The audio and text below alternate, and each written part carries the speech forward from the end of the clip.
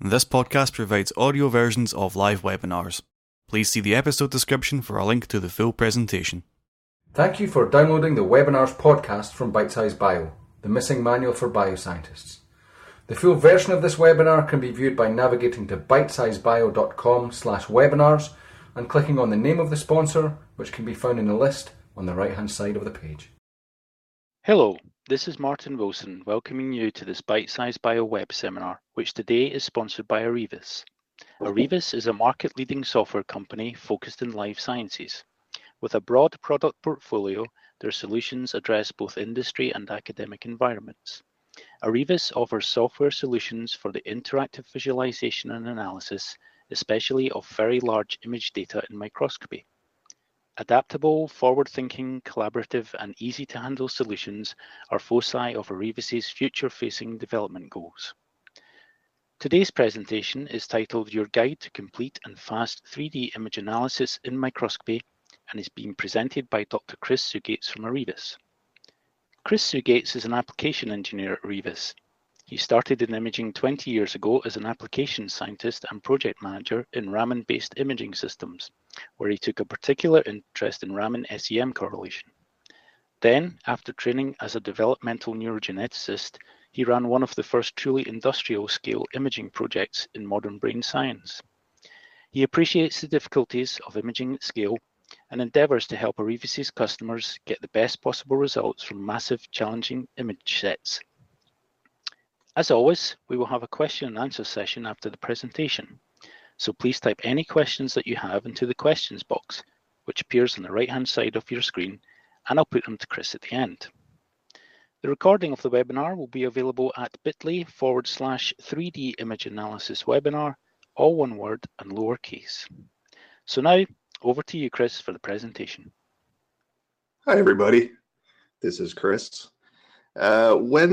When you say that I appreciate the problems of image analysis, I'll phrase that another way. I feel all of your pain. Today, we're going to present to you a guide to complete and fast 3D analysis in microscopy. And as many of you know from working with imagery, something like a complete guide to analysis is a bit ambitious for a 1-hour presentation. But I think today what we'll endeavor to do is take a few steps together forward, and I'll show you some of the tips and tricks that I use for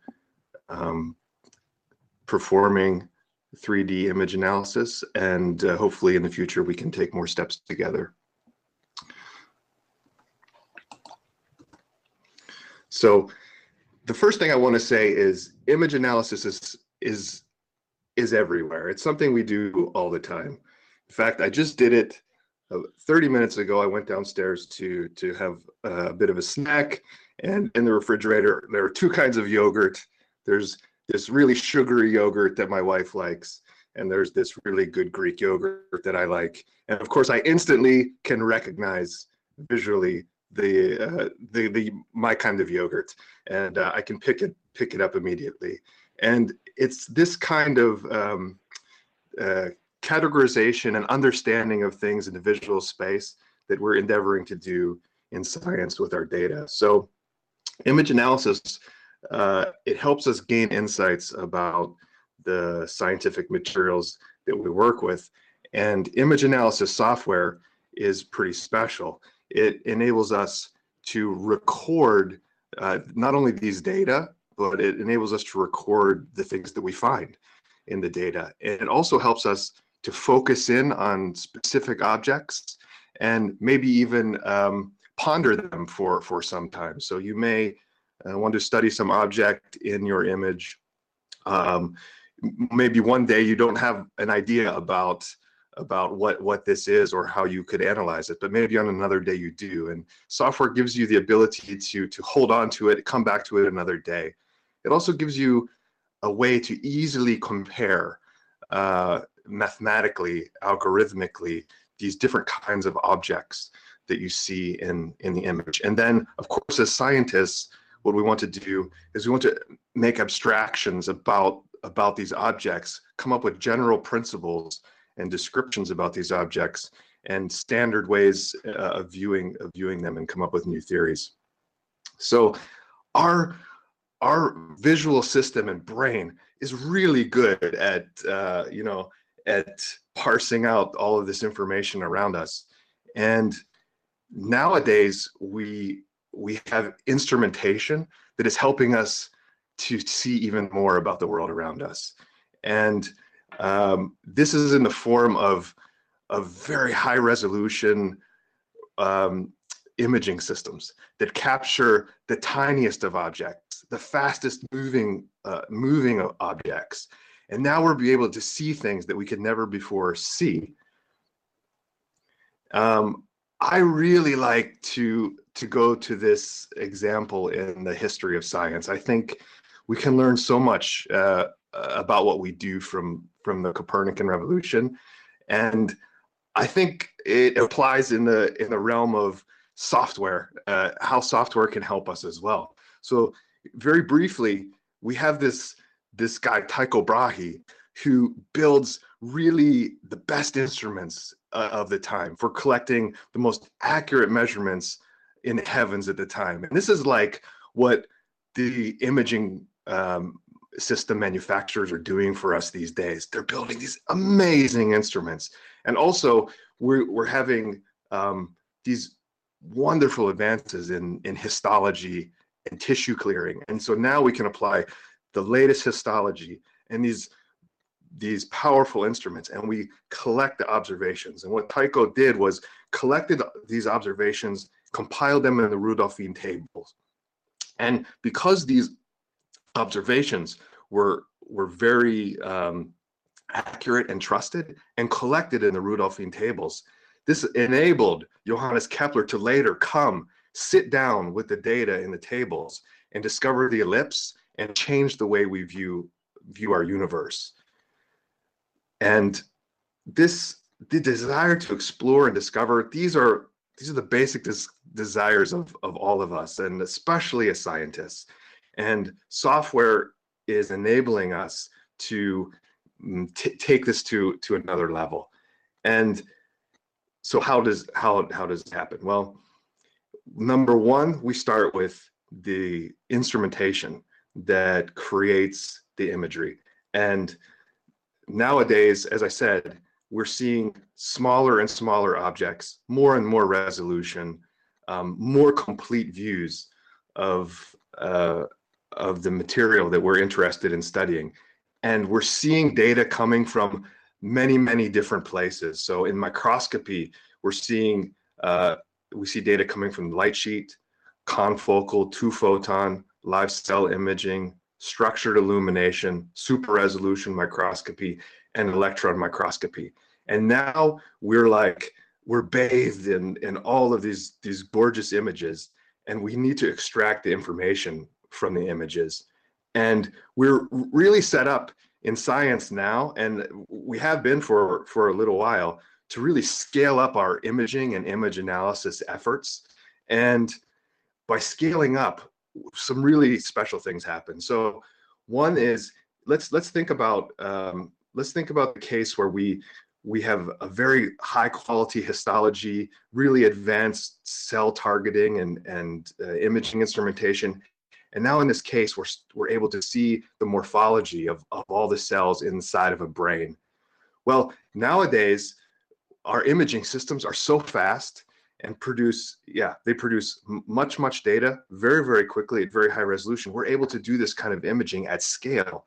So now we're able to look across many, many organisms and do comparisons. And by doing these comparisons, we start to gain new insights. So one is we start to find different cell types. We're able to categorize all of these things we see. We start to see statistical phenomena, things that are happening some percentage of the time. And we're able to do correlations between something like behavior and anatomy. Also, occasionally we're finding these needles in a haystack. So as we're imaging thousands, tens of thousands, hundreds of thousands of samples, we're seeing very, very rare phenomena, very, very rare and interesting phenomena. Then also, even within one organism within one tissue, we're able to understand the relationships and the connections between the cells at a resolution that just was not possible before. And then finally, we're able to look at these images over time and begin to assemble how these organisms develop, how these cells move through time. So let's have a look at some of the basic problems of image analysis, and we'll start to see how image analysis can help us to extract the information from the images that we need. So let's look at, so here's a very basic detection scheme. So our imaging instrumentation works basically like this. We have something like pixels. So in this case, we have 9 pixels, and these pixels are capable of detecting some event in the real world. And we have the case of this worldly glowing object. And if we place this worldly glowing object in front of this array of pixels, it will trigger some reaction in this pixel in the middle. And now we can represent this event in the computer. So now we can digitize what we're seeing in the world. And this is very, very powerful and very, very special. So now we're able to store and hold on to the data, apply powerful mathematical tools to the data, come back to the data at a later time, and ponder it at our convenience. But we have a problem. We represent this event as ones and zeros inside of a machine, and because our imaging instrumentation is getting better and better, now we're able to collect more and more pixels. So now we collect arrays of pixels, very large arrays of pixels, and in addition, these imaging instruments are very good at detecting very subtle changes in the intensity of these objects, which means typically they have like a dynamic range that's better than the range of our eyes. Our eyes are very good at distinguishing many, many colors, but our eyes are not as good as these instruments at detecting these very subtle differences in intensity. And so one of the basic problems we have is how do we take a data set that's so rich in terms of the intensity value and examine it easily? And then another basic problem, and probably, yeah, all of us are dealing with this nowadays, and probably why you attend this seminar, is the 3D problem. So, oh, sorry about that. We have the 3D problem. So now not only do we collect very, very large arrays of pixels, 2-dimensional arrays, now we collect really large 3-dimensional arrays. And of course, we like to now collect 3-dimensional arrays over time. So how do we deal with all of this information? How do we explore it and extract information from it? And this is, of course, what software can help us with. And I think probably one of the core, really the core issue with image analysis is how do we take what we see with our own eyes and in our own mind, and how do we mathematically encode this in the machine so that we can share these procedures with other people. So let's look at this example. So here's an example of where we have we have an image. It's quite small, and the pixels have been scaled so that we can see some objects in the image, and these happen to be objects of interest. And if we do something like, say we're interested in understanding the volume, the size of these objects, we can do something very simple like use an intensity threshold to define a border around the objects, which in some cases this is completely fine, but in this case it's not completely fine, because if we study the image very carefully, what the experienced person knows is there are really 3 objects here that need to be studied. And the question is, how do we capture these 3 individual objects and measure their properties? And for that, we need something more sophisticated than a simple intensity threshold. So let's discuss some concepts of solutions. So how can software help us to overcome some of the challenges? So one thing is, now we have lots and lots of data, right? We have lots of pixels and we have lots of files. And one thing that software can do for us is it can simply provide a file and data structure that makes sense. So the images can be stored as a file, The results that we compute on the image, say these boundaries around the objects, can be stored as files, settings and shortcuts, and the analysis recipes can also be stored as files. And these things, we would like them to be in our control. We would like to know where they are, and we'd like them to be associated in a way that makes sense to us. And this is no small, I think this is no small issue to discuss, because I think nowadays a lot of us, we're using our cell phone, we have these apps. The apps just are doing things and we don't really know what they're doing. There's files being, going to the cloud, going locally, and we don't really know much about the files. But in science, we really need to know, where do the data live? Because we need to come back to it, and we need to potentially perform algorithms that depend on where these things sit, on what kind of hardware they sit. And so we want to have control over where the files are. Two is that we need a multi-scheme exploration of the images. So as we saw, the imaging instruments can have dynamic range greater than our eyes. So at least in the software, we want to be able to examine these various intensity values. We also want to be able to move through the planes seamlessly. We'd very much like to represent these arrays of pixels as volumes and make them appear as they appear in the real world. And we'll come back to that later. We also want to be able to look through these images through time. And in addition, we would like to be able to apply colors and various enhancements to the data sets. And of course, as we get results, as we capture the objects in the images, we want to be able to see those results really right on the voxels themselves. Thirdly, in some cases, a very simple analysis algorithm can work. So something like an intensity threshold can really give us the border of the object that we're interested in. But this is not always the case. And I think what we need is we need the ability to combine various operators together in customized ways in order to extract what we need from an image. And so we need a very flexible analysis tools.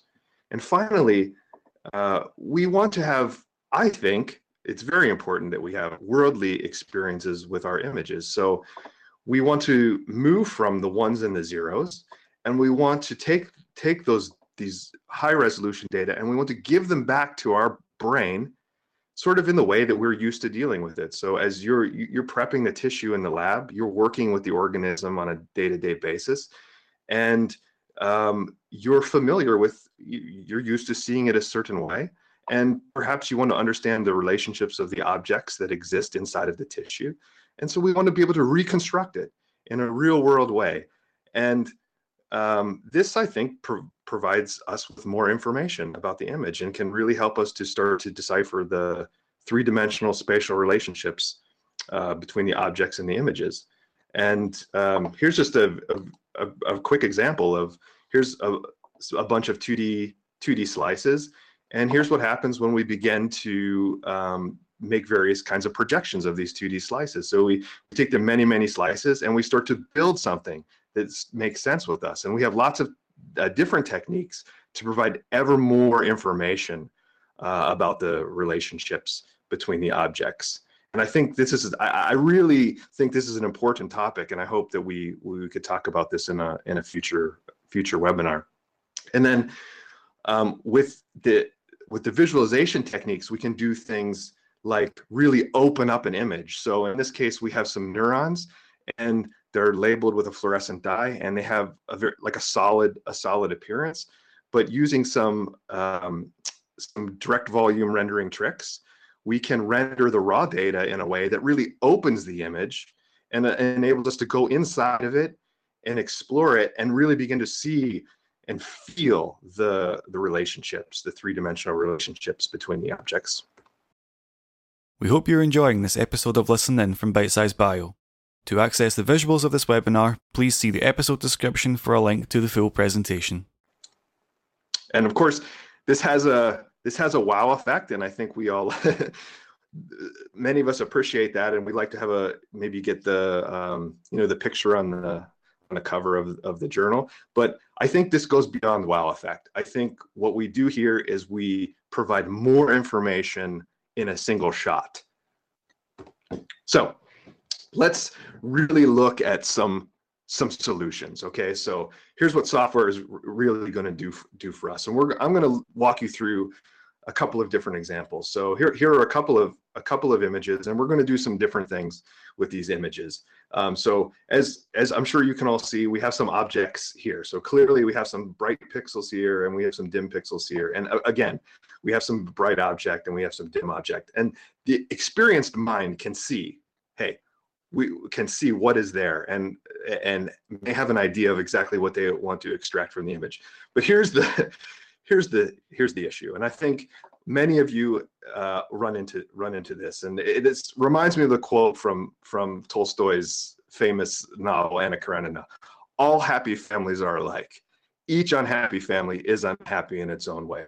I think this applies exactly to images. So I think the ones that are happy and easy to analyze mathematically and algorithmically and at scale, they're all alike. They don't have optical artifacts. They have extremely little noise. There's perfect contrast around all the objects of interest. And each other kind of image, each challenging image is challenging completely in its own way. And I think we all run into this problem from time to time, where we sit down with our image and we have a concept of how we may want to grab this object or grab this object, and we start to apply algorithmic approaches, and they fail for some reason because there's some optical problem, there's some staining artifact or something like that. And I think we need to have a very flexible solution to do this. But the first thing we need to do is we need to be able to move through these images and do what I call scouting for the truth. So we have to be able to move through the planes, move through the volumes, and find these regions of truth, these objects that we know they really exist and we really want to grab them in a certain way. And then we also have to be able to find the problems. And once we find the truthful objects and we find the problematic objects, then we can really build an analysis paradigm for that image. So let's have a quick look at some of the paradigms. So one is, we'll start very simple. So we have, of course, the image with these two little, they're blobs for now. What do you call them? Blobs.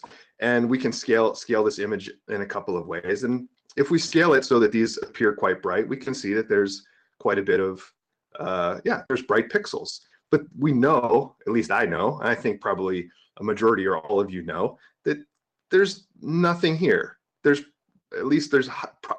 probably nothing here. This is real and this is not. And if we try to do something simple like use the intensity-based threshold to grab these objects, what happens? Well, we get the objects, but we get lots of other things that we don't want. And this is really a problem, okay? So this is especially a problem for when the images are really, really big, because what happens now is we have to devote resources. We have to devote our computing resources to dealing with all of these objects. Of course, we can later on do something like filter out all the small objects and keep the big objects. But what does it mean? It means we have to do some computation. So how could we skip this? How could we apply a simple filter to the image and solve the problem? So here's a simple idea, and I think probably a lot of you do something like this. So we can take the raw data, and we can compute the mean. So we can within a radius of 1 pixel for every pixel in the image, we can compute the mean value, and we write it back onto the into the computer, and then we grab the borders of the objects. And what happens? Well, things become very smooth. We lose all of these non-interesting objects, and we keep these objects. So I think this is probably something that's filtering is something people in image analysis do quite commonly. Here's something so this is also filtering, and then we'll move on to maybe a bit more of an advanced something a bit more advanced. So here's a case where we have objects in a cell. And these objects are associated with the cytoskeleton of the cell. And we may want to do something like grab the cell, because we want to begin to compute the number of things in the cell. So we want to understand cell by cell phenomena. And what happens is if we try to do something like an intensity threshold, we kind of start to get the border of the cell based on sort of this out of plane light here. And we also get these sort of, lots of background objects. And so I show you here, we're getting background objects. We kind of get the border, what is roughly the border of the cell. And this may be good enough in some cases, but in some cases, maybe it's not. So what happens if we reduce the intensity threshold? Well, if we come in with a lower intensity threshold, we get less of these objects outside the cell. But because this staining is very like punctated, then we start to see these like openings in the cell, and that prevents us from really being able to grab the cell's morphology based on this punctate staining. You might be asking yourself, well, why would you try to grab the cell based on a stain like this? And the reality is we just don't always have the luxury of using exactly the histology that we want. And a lot of times we're looking at the data later on and we're thinking, oh, I have a great idea. If I can grab this cell, then I can do some kind of cell-by-cell analysis. And you're sort of thinking after the fact, what can I do to get the most out of the image, right? So, and here's a case where we've reduced the intensity threshold quite a bit, and now the cell is completely broken. So what I do in cases like this is, well, there's a couple things we can try. So one is we can try a different filtering idea. So we could try something like very aggressive median filtering. And what would happen in that case is the image becomes a bit more smooth, and we begin to be able to grab the outline of the cell. But there's a couple of things. It's approximately correct, but it can be quite time consuming, because in this case, we have to compute this with a very large radius, and this takes up a lot of computational time. And when I see cases like this, I start to think about motifs. And motifs for me are just little combinations of operations that work in certain cases. And I'm still learning motifs. Every week I sit down with a customer and we're discovering some new analysis motif that we can apply to other images. And here's a case where I would use quite a simple motif. So one thing I would do is I would take the image and first of all do an intensity threshold. So binarize it. So say only the pixels above a certain value are going to exist and have a value, and all the pixels that are below the value, now they completely become zero. And then what I would do is I would close these up. So I would basically do an operation that dilates these puncta, and where they join each other, they stay joined after an erosion. And now what we get is something, it's starting to look more accurate. We're following the contour of the real thing that we see in the image. And that's what's really important, right? We don't want to generate some kind of fake result. We want the borders around the objects to really snug up, hug real objects in the image. And so this morphology motif, which is basically it's a mixture of opening and closing, it preserves clusters. So it keeps all of these ones that are very close together, they're preserved, but these little loners disappear. Very, very powerful motif.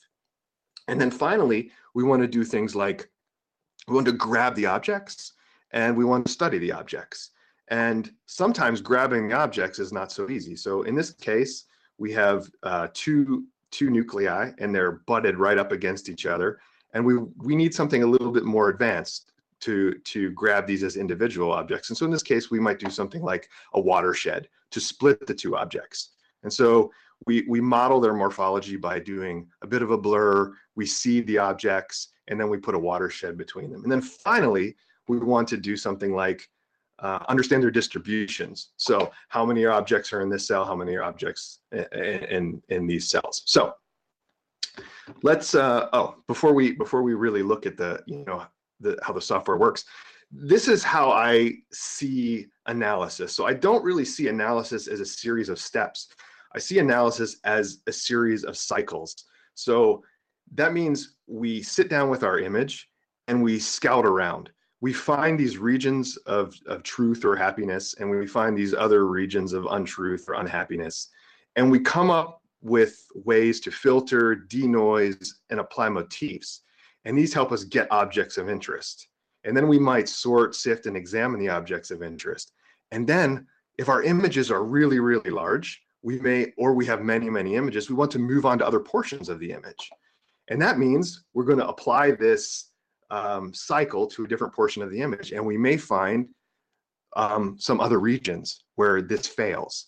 And so we want to cycle through again. And we want to build analysis pipelines that work not just for 1 or 2 or 3 regions, but we want to optimize so that we get the most reliable, high quality results from our images. So I want to take you all into the real software environment and show you how you might do these things in practice. So I'm going to use Vision 4D for this. And what we'll do is we'll look at a simple example, and then we'll move on to this motifs example. So here's a very simple example. So let's just have a quick look.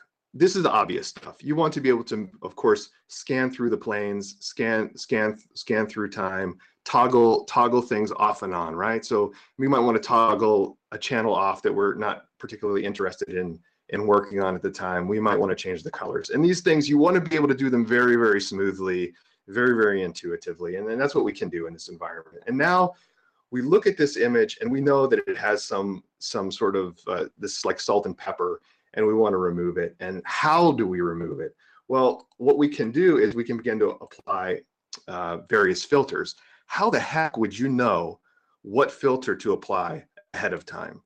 So there's 2 ways. One is you can go through the literature, study, talk to your colleagues, and really begin to make a real study of image analysis and become an expert at image analysis. If you're like me, I haven't spent my life doing image analysis. So for me, I just need to try things and see what works. This is exactly how I work with an image like this. So I would open up some filtering tools. I might know I want to try denoising, and then I know that lots of people compute Gaussian blurs very, very, very frequently, and I might compute a Gaussian blur and just have a look and see what does it do. Here's what we see after, here's what we see before, and what I see is it's not removing this salt and pepper noise for me. And so I might just want to try something different, not even knowing what a mean or a median or a Gaussian does.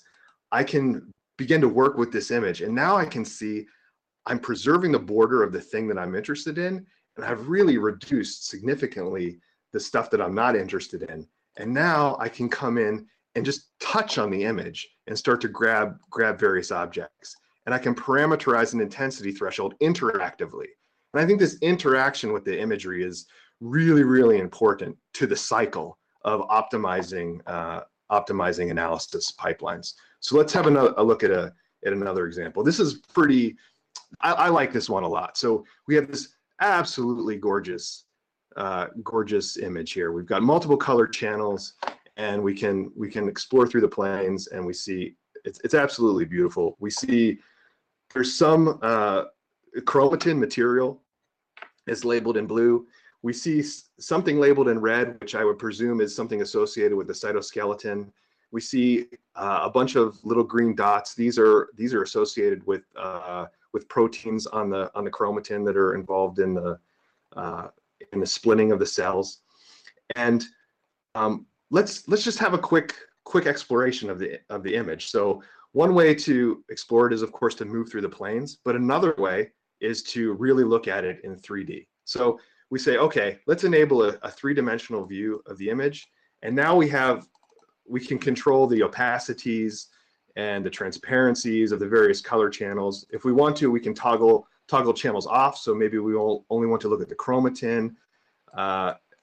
Perhaps we want to look at the entire sort of cellular morphology. Perhaps we want to really sort of begin to open up the image a little bit and be able to sort of see through condensed chromosomes. So we can begin to explore the image in the volume space. And for me, this gives me ideas about how I want to attack the analysis of this image. So let me give you a couple of examples of how we might analyze an image like this.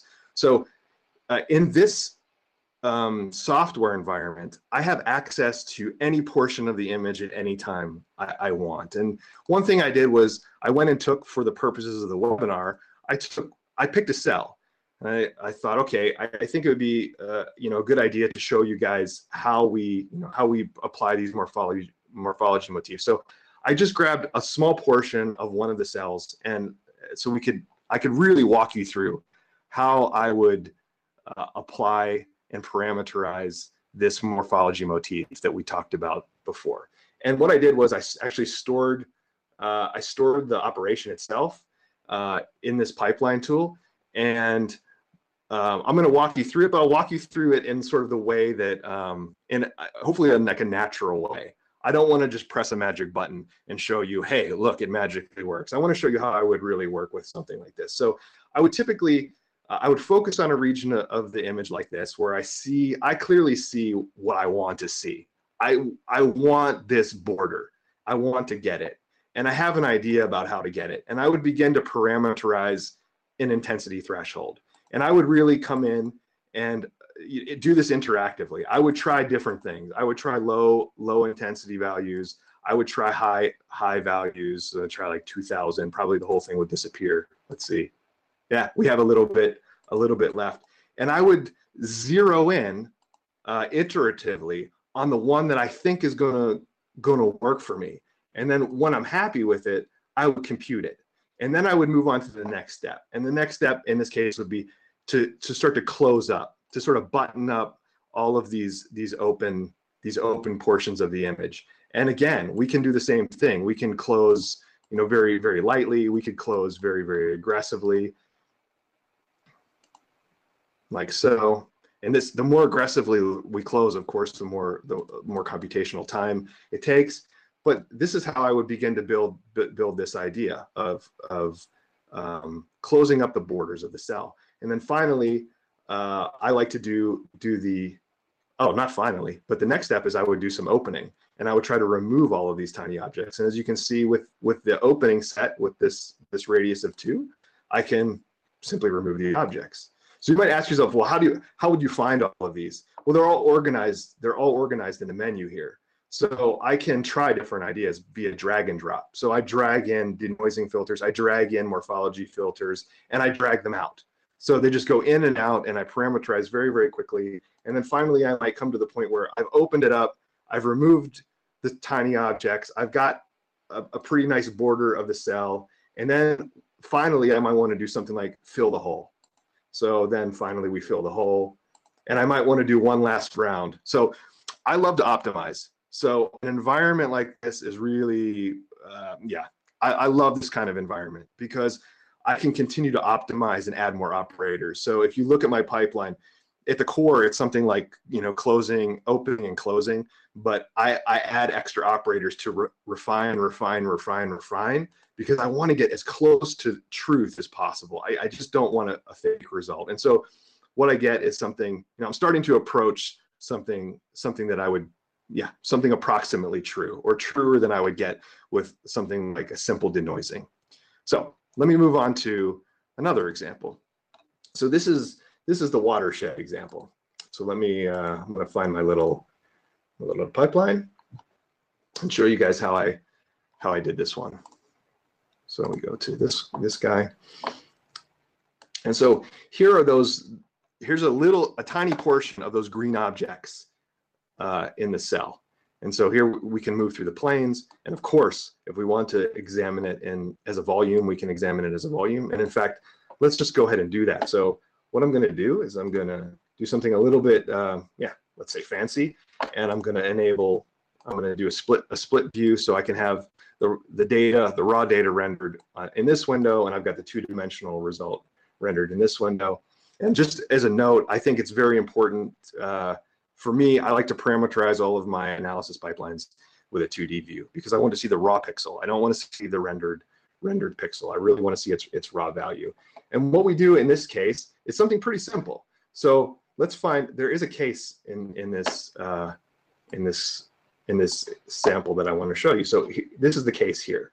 It's a case where you've got two hot blobs, and you want to grab them as individual objects. And this is where something like a watershed comes in really, really quite handy. So you could do something like drop in an intensity threshold, and you could try to parameterize it like this.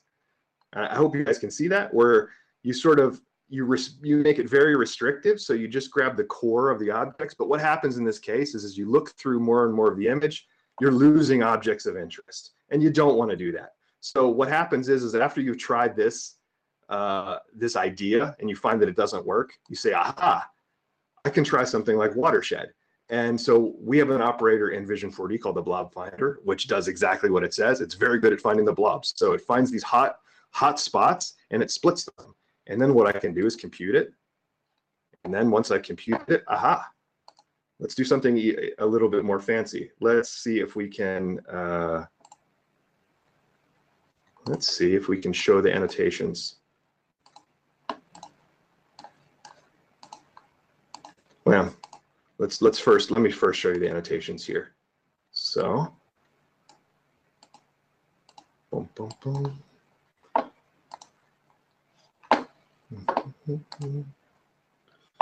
All right, there they go. So now we've created real objects, okay?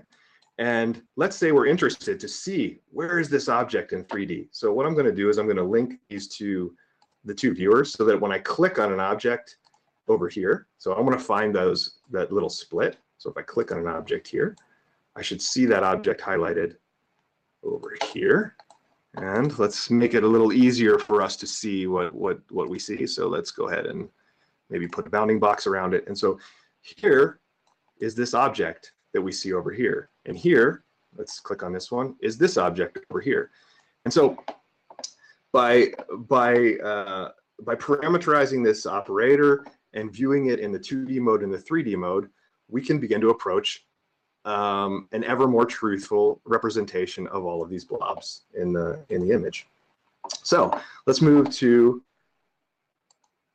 another example. So let's go back to the whole thing.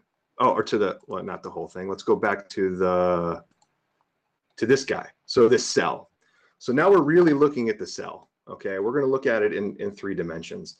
And what I've done is I've already computed. Let's go back. I need to go backwards. Okay, and we're going to just move over back to the cell.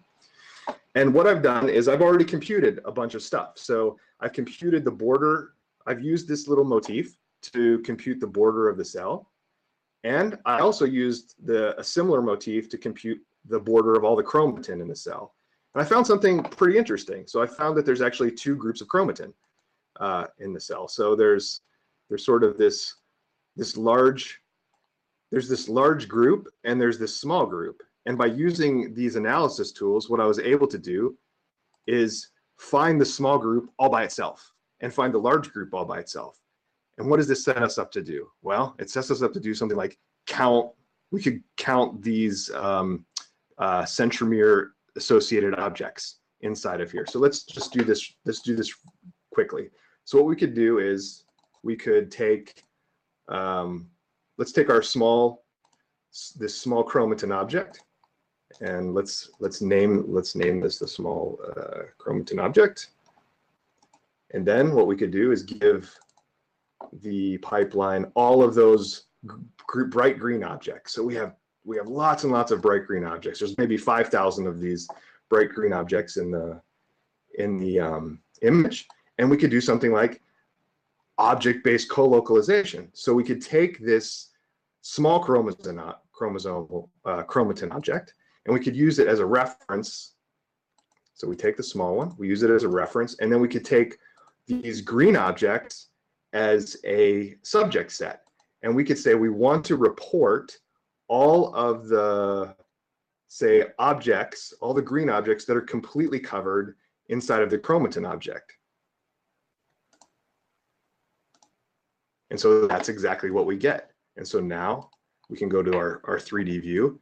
And now what we've done is we've pulled the chromatin, or these centromere associated objects that are inside the small group. So let's leave the environment.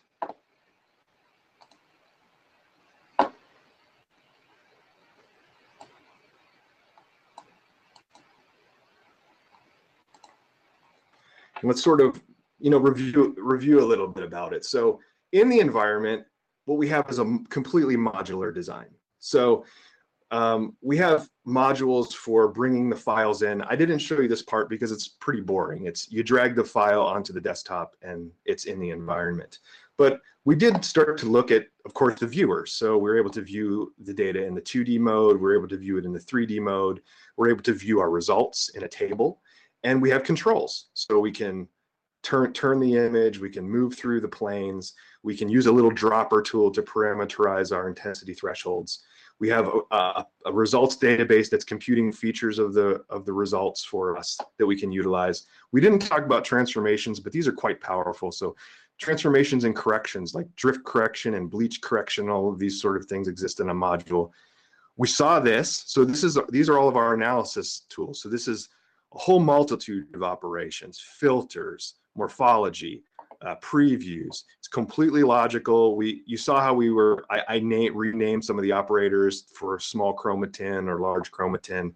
And then finally, we have a storyboarding tool, which enables us to create the movies. But the thing about this modular design is that we can really customize and move easily. And I think that this is, at least for me, the most important thing when it comes to image analysis. I need to be able to move through the images and move through different operations to figure out what the answer is going to be, because it's just not always obvious from the raw data how you're going to get to the final answer.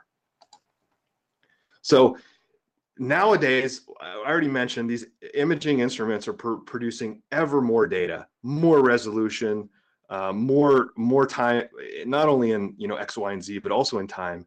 And so the amount of data is really exploding. And so what does it mean? It means the size of the data sets are bigger than the size of the computer. So I think nowadays we're working on workstations that have something like 500 gigabytes of RAM or 1 terabyte of RAM. But what do we see routinely? Images that are 10 terabytes and above. So these images are far bigger than the size of the computer. And what happens when you use your computer to hold all of your data? Your computer can become unstable. And so what we want to do is we sought to address the gap between your processing needs and the computer size. And so what Arevis did, which is not unique to Arevis, but I think the way that we do it is pretty special, is that we create a redundancy-free data structure, and it makes efficient use of the system resources. So we don't have to touch the RAM, okay? So your computer can remain stable, and then we can give information to RAM when we need to and when we want to. And the Arevis file format, which is called SIS, gives you access to any portion of the image at any resolution, at any point of time, any region of interest inside the image for any kind of operation. So we can take any little 3-dimensional, 2-dimensional, 3D over time portion of the image and give it to various operators, and very rapidly build analysis pipelines and workflows. Very, very important for large data, because the last thing that any of us want to do is waste our time. We do not want to try to compute via some approach that's going to fail. We want to know that it's going to work. And so SIS gives you the ability to check, to make sure that, to number one, figure out what's your idea, what's your analysis idea, and then secondly, is it really going to work? Is it worth to apply to the whole image? So I think about, if I take a big step back, and I look at, okay, what are all the resources that we need in this day and age to investigate really big data sets? And a lot of you are probably here because you have this problem. You have ginormous images and you need to be able to work with them efficiently. So one thing is, of course, minimal obstacles. And what does that mean? It means, well, you want to work on any hardware. You don't want to have to go somewhere where you have to wait for a special machine or special hardware. So you really like to work from anywhere. And I'll tell you right now, I'm sitting at a laptop computer. I work 99% of the time from a laptop computer. Even with absolutely ginormous images, I will put the data on a drive and plug it into the laptop computer. So out of convenience. And I'll work on an airplane. Okay, so you want to be able to work anywhere you want, in your lab, at home, on a workstation that's very, very powerful. Anywhere you want to go, you want to be able to go there. You want stable access to the data, so you don't want to crash. And this is one of the things that when I'm out interacting with our customers, I find this to be one of the things that really irritates them when they, not about our software, by the way, it's just in general something that they don't want to deal with. And that's why they come to us, okay? They invest lots of time in working on their images and building some kind of analysis pipeline or paradigm. And then they're having problems with software stability. And so they come to us and they say, hey, can you help me with this?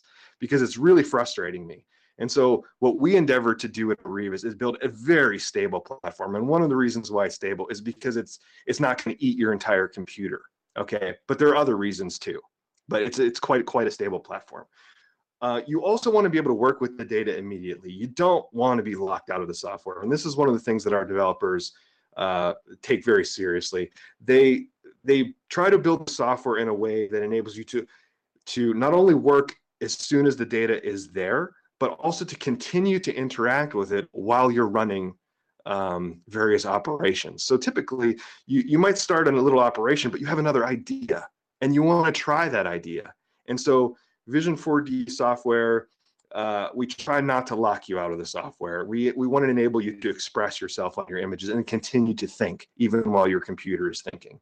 And then flow of information is extremely important. You want a rich visualization of the data, and you want to see the results right on the data volumes.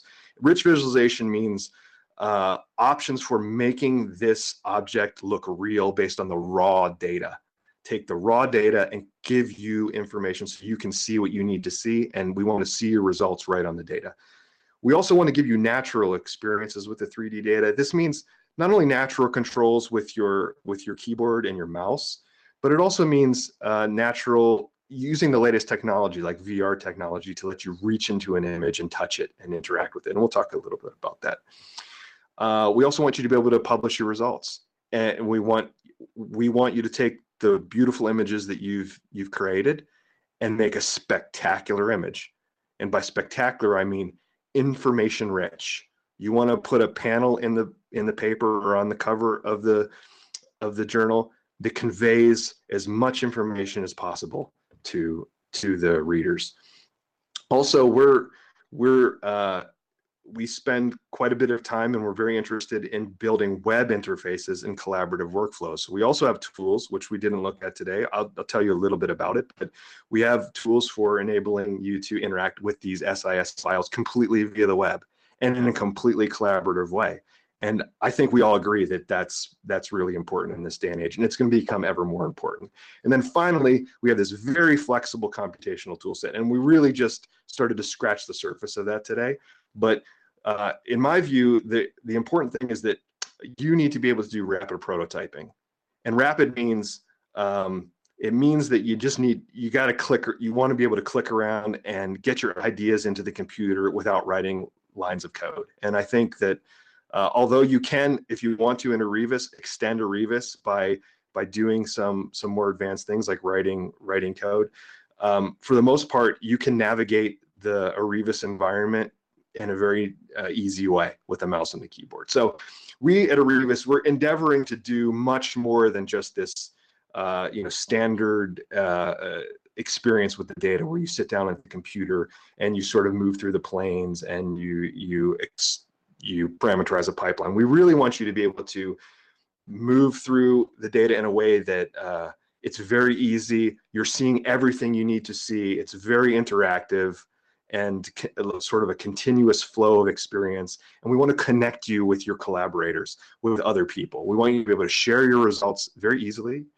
And we want you to be able to work together. And so the way we endeavor to do this is but we're trying to build future-facing tools. So we imagine that you could store your data anywhere you want. You can have it, you could store it on the cloud, you could store it on a local server, you can store it on your local machine. And then what we enable you to do is, through our environment, access it via desktop devices. You can even do it on mobile devices. Don't tell our developers, but I really do that. Sometimes I access the data that we hold on the web in the browser on my telephone. And then also, you might want to plug in and use the latest virtual reality tools to analyze the data. And I'm going to just very, very briefly just give you a little taste of what we have coming in VR and in the collaborative workflows. And then we'll wrap it up. But I think this stuff is pretty exciting, and I hope that it's a topic for future webinars. So in the VR space, what you're able to do is really immerse yourself inside the data, and you really start to access, you start to do something different. Your brain starts to see more. You start to feel it as an environment, and when you can reach out and touch data, you can do things very, very quickly just by touching it. And I wanted to show you guys a really quick example. So you can start to solve really hard problems. So this is kind of a hard problem. So when we get FibSem data, and our customers want to see certain objects inside of FibSem, I think a lot of people would naturally want to do something like machine learning AI and try to train a machine to find it. But it turns out that if you ahead of time, oh, sorry about that. Oh, sorry again. Let me play this. With our VR technology, which we call InViewer, what you can do is you can hold that FibSem volume out in front of you, and you can really slice it up any way you want to.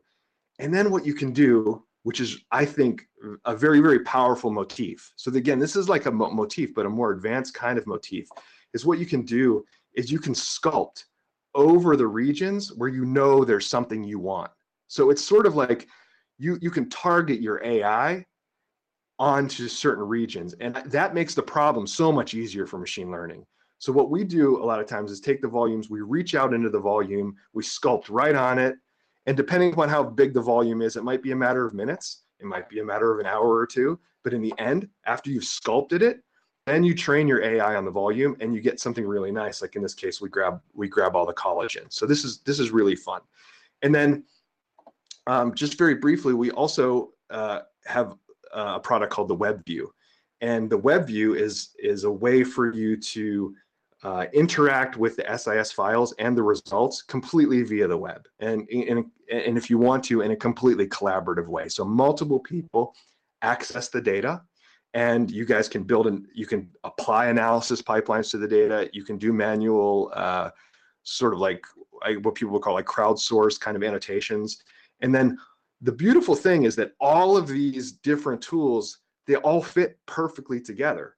So they're all using the Arivis SIS file format, and they all plug into each other. So that means that you could build a completely custom imaging workflow in your lab. So this is where we end. But there's one thing I want to share with everybody. So when we were preparing the webinar, we were talking about, okay, how do we introduce this idea of image analysis to everybody? And I said something like, image analysis is something we do every day. I just went to Whole Foods last night, and like there's a particular kind of whole milk that I like in Whole Foods. And so I'm doing it. I'm walking up to the freezer case or the refrigerator, and I'm picking the milk that I want. And so I thought, okay, how about I'll go to Whole Foods, which I did last Friday, and I took a picture of the freezer case in Whole Foods. And so here it is. And I used Vision 4D, and I used a bit of the trainable. So I have to admit, I used the trainable segmenter and to output sort of a probability image. So I trained it on what's a gallon versus what's not a gallon. So this is something we didn't really talk about today, but I did that. Plus I used exactly the morphology motifs that we talked about today, opening and closing, to sort of solidify those gallons and remove the background objects. And what I did was I trained Vision 4D to do some stuff for me. So I trained it first to find a high probability of right, let's see. Oh, I have to show the annotations. So I trained it to find me objects that were a high probability of being a gallon. And so I found all my gallons. Then I found whole milks. So I always buy whole milk. So I had it find the whole milks. And then after I had it find the whole milks, I had it find the Whole Foods brand, because that's the brand I particularly like. And then the jug that I picked last Friday night was a jug that was in the front and didn't have a dent in it. And so I used the analysis pipeline to find the jug without the dent that was in the front. And I think this is yeah, it's kind of a funny, cute example, but I think this is really what we all want to do. We're looking at our images and we're the experts. We know what's in there. We know what we want to measure. We see the phenomenon. And now we need to capture it because we need to share it with other scientists. And that's exactly what I did here. I encoded the process that I went through in the Arrivis environment. And that's exactly what you want to do with your images. So I think that's where we'll end it. So I want to thank you all for meeting with us today. It's really my pleasure to speak with you about this. And it's been my pleasure in working with Arrivis for the last almost 3 years and meeting many of you and sitting down with you and working through your image analysis problems. I've learned a tremendous amount, and I hope that you have too. And I hope that we can continue to work together. And I'll just have to say, it's been a real pleasure to work with everybody at Arrivis. Arrivis really cares about delivering a product that's very, very powerful, that provides a very, very high quality of result, but also provides a joyful and high quality experience to you. And then finally, I'd like to thank Nick and Martin for working with us on developing the webinar today. And with that, I would be happy to take questions. Thanks, Chris. That was an excellent and thoroughly enjoyable presentation. We have a few questions from the audience. If anyone else has a question, please feel free to post it in the questions box that appears on the right of your screen. So I've got one here from Niraj, and they ask, in the 2D viewer, can you draw an outline around the object of interest? Absolutely. So let's have a look. So I think it's always better to really show you how it happens. So let's have a look together.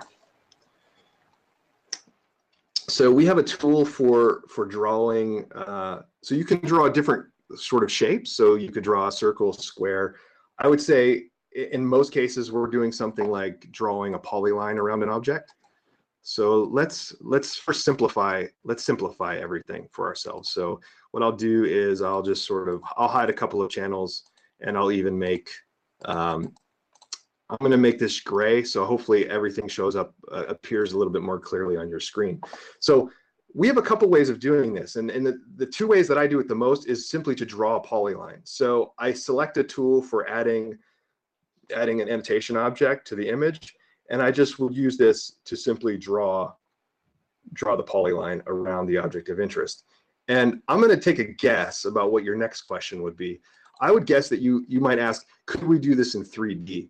And the answer is yes, and there are a couple different ways, but one of the ways that I would tend to do it is I might move to another plane, and I might draw another polyline on another plane in this way. And then what I can do is I can interpolate between the two polylines to create a three-dimensional object. And so I'd say that's a fairly typical way that we would outline objects. But there's another way. We could do something like magic wanding. So we have a magic wand tool, and I can parameterize the magic wand. I've got like a tolerance value that I can apply, and I can use that to also grab the objects in the 2D viewer.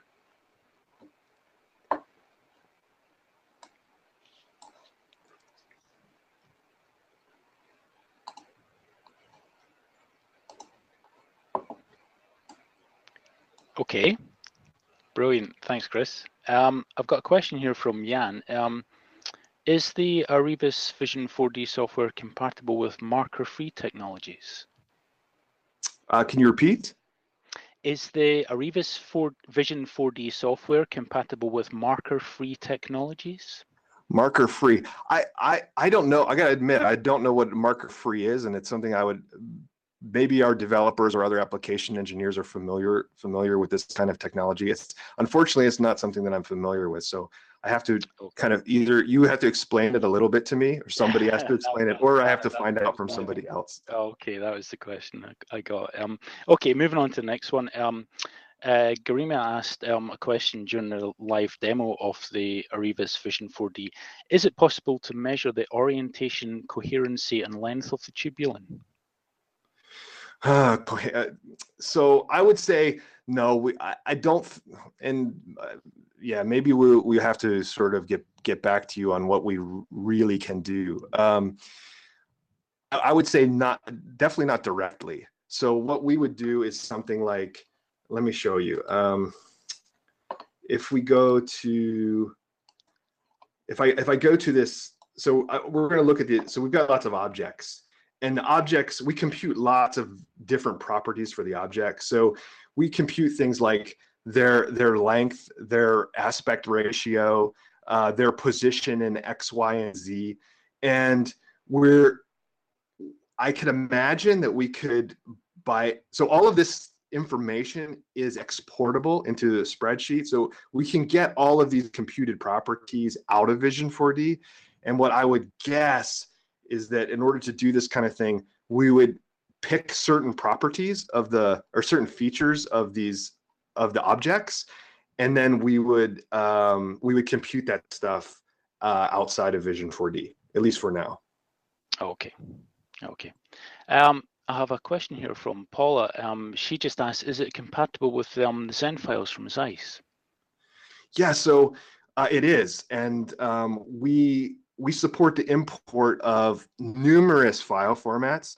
And when the files are coming from the big reputable imaging companies like Zeiss, usually these are cases where the import is the absolute easiest. So when the files are coming from Zen and from Zeiss, we're able to, they share all the information with us about the file format, and then it makes it really easy for us to catch all of the relevant information from their files.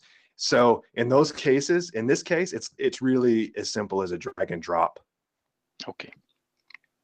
And question here from Kathleen. Have you done any analysis on non-fluorescent, non-SEM data, such as differential interference contrast microscopy? I have personally not done. Oh, I have done. So I have recently done. So the answer is yes. And so we've looked at we've looked outside of fluorescent. So I want to say the tools in Vision 4D, it's very, very comfortable for working with fluorescence images. I think we make it pretty easy.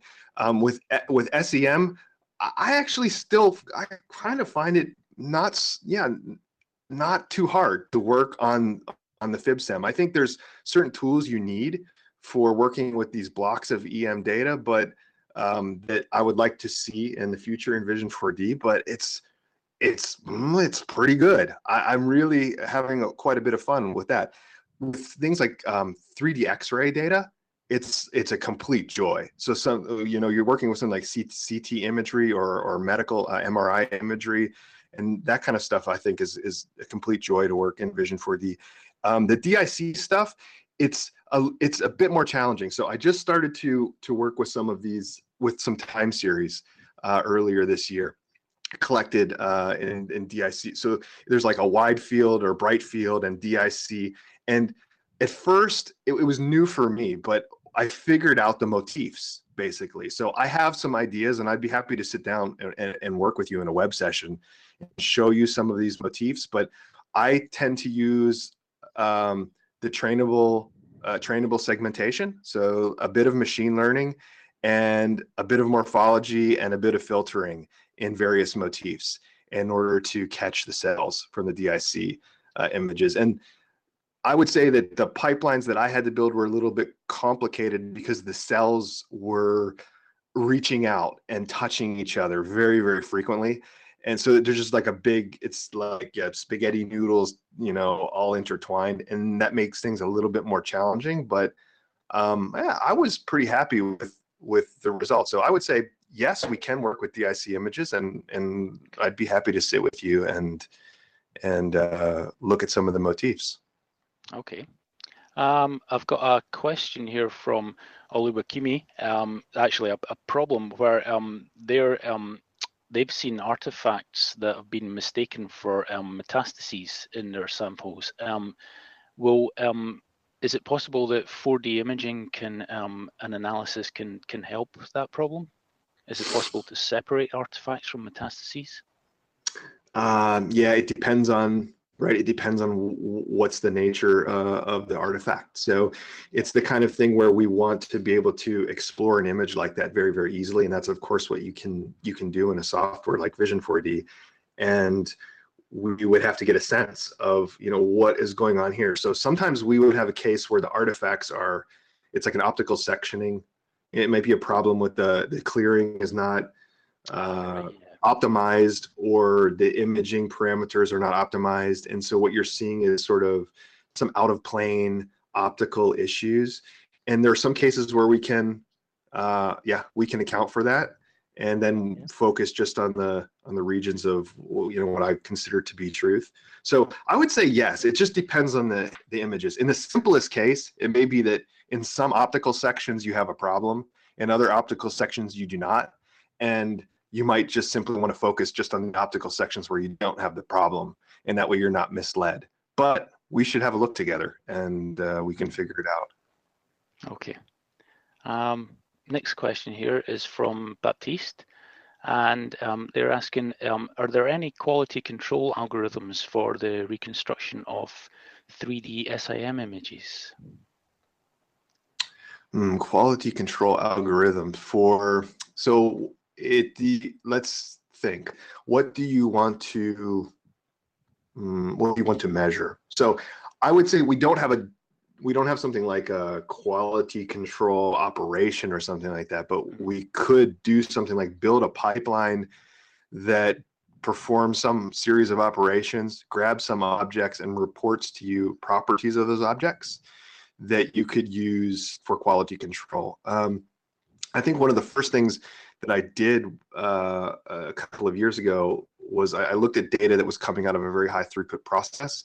And I was interested to build a pipeline to measure histology artifacts, because I was curious about what's the performance of the histology over time. And so I did exactly, you know, something like this. I built like an algorithm I built a pipeline that could grab certain artifacts out of the image, and by counting those in the various data sets, they give me some idea of what's the quality over time. So maybe it would be something similar. It would be some kind of a pipeline that would extract a specific feature in your imagery, and then we would compute for you certain features that are important for quality control. Right. Okay. Okay. Question here from Esther, and she asks, how does the Arrivis software interface with existing image capture software provided with the instrumentation? So that's, I think we kind of answered that. So it's in some cases, like in the case of the Zeiss instruments, I think most of the time when I'm sitting with a Zeiss customer, I'm finding that the import is just really, really easy. They're saying, oh, this is a complex image, we've got lots of channels and this and that, and I just drag and drop it, and the whole thing is working perfectly fine. But the import tool in Arrivis Vision 4D, we didn't really talk, I didn't talk about this, but the import tool itself, let me just try to fake it.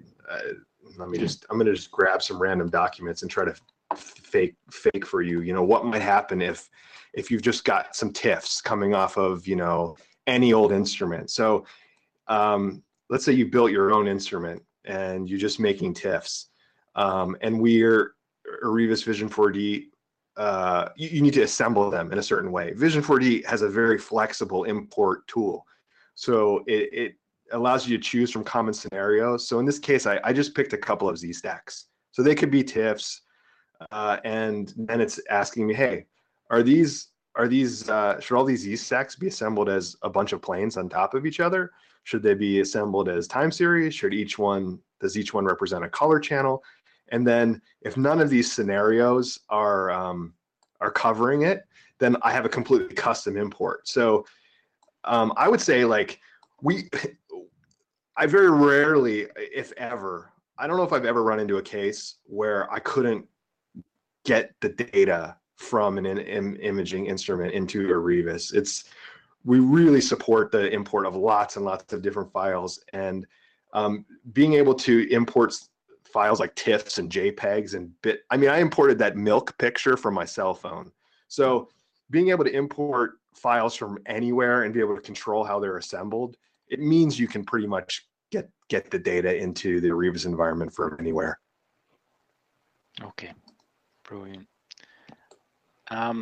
Question here from Lindsay, and she asks, you talked about the capability to handle and visualize and analyze large data. What's the limit or the biggest image size you've had? That's a great question. There is some kind of upper theoretical limit, and it was computed. It was told to me it's some weird name. It's not petabyte. It's like femto mega gigabyte. I have no idea what it is, but there's some upper limit. It really exists. But in practice, I personally have worked with data sets as big as 12 terabytes. And I will say that the performance of the software was excellent, stable. I was able to do the things I needed to do with those images. I will say I had multiple 12 terabyte images, open on my desktop at once. So probably the most amount of data I was accessing at one time was maybe something like 30 plus terabytes. And the software was really stable, and I'm able to focus in on portions of the image, parameterize pipelines. We've done quite a bit of movie rendering and screenshot rendering from these really big images. So let's say for me, it's something around 12 terabytes in a single image. It's maybe over 30 terabytes in a session. And I think our development team in Rostock has had their hands on a single image that was a bit bigger. It might be on the order of 15 or 16 terabytes. Okay, brilliant. And question here from Laura, and she asks, can you also handle time-lapse images to do something like tracking over time in 3D? And can you also measure intensities or other features along a track over time? Yeah, absolutely. So that's a great question. And I think we had a little bit of debate about whether we should cover the tracking stuff in this webinar, and because we all like it very much. It's really cool, but we thought it might be a little bit too much for the webinar. But we can absolutely do tracking in 3D. Maybe I can make Vision 4D track for us quickly here. I have to say that Vision 4D is really good at working with time series. This is a real strength of the software, and we should really do a webinar that's specifically about the time series in the future. So this one is a time series, and so we got all these objects waggling around in here. Let's see if maybe I can compute something for you quickly. This might be a little bit time consuming to compute this mean filter, but I compute it anyways. So there's a little progress indicator here, and then boom, I got all of these little, hopefully I get all these little red objects. Let's see. We'll see. Okay, so I got a bunch of objects, and then I'm going to do a tracking operator. So we have an operator that I can insert into the pipeline, and I can parameterize it. And now what it's done is it's tracked the movement of these objects in 3D. So if I flip over to our 3D viewer, there's a bunch of maybe like not like ideal tracks, because please, I'm just doing this like on the fly. Okay, so please forgive me there. And I'm going to change the lighting so that it's a bit easier for you to see, hopefully, the objects. So I'm going to add some shadows and some. So this red object, now you can see we have its position, its track computed through time. And so what we can do is let's go to the table. There's all kinds of cool things I would love to show you about Vision 4D that it's hard to can't really show it to you in a 1 hour webinar, but now I get to show you some stuff. So this is kind of fun. So here's the track. So I can click right on this image and interact with the let's store these. Why not? So I'm gonna take it all the way. So I'm gonna complete. Whoa! All right, we got lots of segment surfaces. Let's just view them as centroids for now. And let's catch this track. So I'm going to really click on that track, and I'm going to group all of these. I'm going to group all of the results by the track. So this object lives on the track. It's called, in this case, track number 3. And the red object is represented in time by all of these segments. And so what I can do is I can go over to what we call track timeline view. And we could do something like, let's look at its volume over time, something like this. So for this object, now I'm computing its volume over time. And maybe the reason why it's decreasing is because I didn't photo bleach correct the image or something like that. So there's probably a reason for it. But my point is that you can absolutely look at the property, track the objects through time, and access their properties through time. Okay. This question from Kieran kind of follows on from that, and you said it's possible to export videos of your 3D data. So how customizable is it? Quite. So again, this is something that I could do an hour. We could easily do a webinar on the video export stuff. So, and it's something that I personally find really fun. So if you like to tell stories about the data in the movies, Vision 4D is a really good tool for that. So let me show you what the interface looks like briefly. So I'm gonna get rid of the spindle, this data set for a second, and we're gonna go just let's focus on this one. So if we take our little cell of interest, let's put all of our colors back on, and let's make this blue again. And then let's look at it in 3D. And let's turn off all of the segments, and let's change the lighting. So as you can see, there's lots and lots of controls, and I know where they all are. So it's easy for me to go around and click on all of this stuff. So I'm not trying to make it look easy. It's just I would say it's completely discoverable. Once you know where all this stuff is, then it really becomes easy. So let's have a look at the storyboarding tool. So we have a storyboard. Oh, let's see what this looks like. Oh, I like that. I like that a little better. Okay, so let's look at the storyboard. So we have this storyboard tool, and it works like you assign keyframes, and then what Vision 4D does is it interpolates between the keyframes. So let's say we want to have this sort of angle on top view as a keyframe, and then let's say we want to do something like let's barrel roll our way into the cell. Okay, like everybody at Revis is laughing right now because I always am doing something crazy like barrel rolling my way in, like Star Wars style, into the cells. Okay, so let's say we want to do something like that. So we want this to be the first keyframe, and I just double click on it, and I'm there. I'm really at the keyframe. It just loads up the visualization settings, and I click here, and I'm really here. What Vision 4D does, if I hit this play button, it does a interpolation between the first keyframe and the second. And then what Vision 4D enables you to do is control that transition. So you can control how long it's going to take. You can control whether the camera moves in a linear way, accelerated and decelerated way. And these are really great ways of focusing on objects and building tension in your movie and all this kind of stuff. You have complete control over, say we want to fade the red channel out.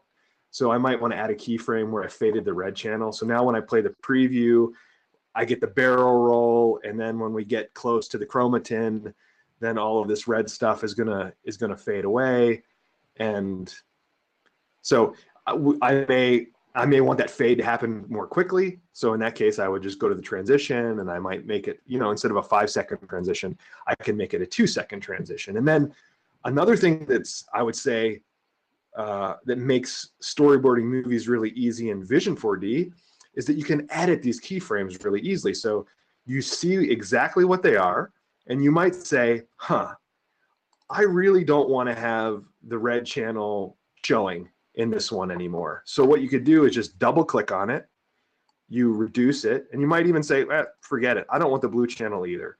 So we take those away and we right click on it and we replace it. So in Vision 4D, you have this visual indicator of what your movie is going to look like. You have complete control over the transitions, and you can edit very easily the keyframes. I think it's a very logical and intuitive approach, and we get quite a bit of feedback from our customers about this being a really good feature inside of Vision 4D. Okay. Well, that's all the questions we have for you, Chris, and that brings us to the end of the seminar. Thanks again, Chris. That was a fantastic presentation and a great discussion. And thanks also to our sponsor, Arrivis. And finally, thanks to you, the audience, for taking the time to attend and listen in. If you've enjoyed the seminar and would like to view the video recording of the session, please visit the seminars page on bitesizebio.com. It should be available within the next 24 hours. There you can also see the other webinars we've lined up for you in Bitesize Bio's Webinar Festival. So until next time, good luck in your research and goodbye from all of us at Arrivis and Bitesize Bio. Thank you for listening. We hope you enjoyed the webinar. To view the full video version of this and all of our other webinars, please visit bitesizebio.com/webinars. Finding the right mentor can make all the difference in your research journey. But what if you don't have one? Look no further than Mentors at Your Benchside, the podcast that offers curated advice from experienced researchers on lab skills, techniques, and career progression. With short, easy-to-access episodes, you can get the help you need to succeed in the lab. Visit bitesizebio.com/podcasts or search for Mentors at Your Benchside in your podcast app to subscribe and get help and advice from seasoned scientists.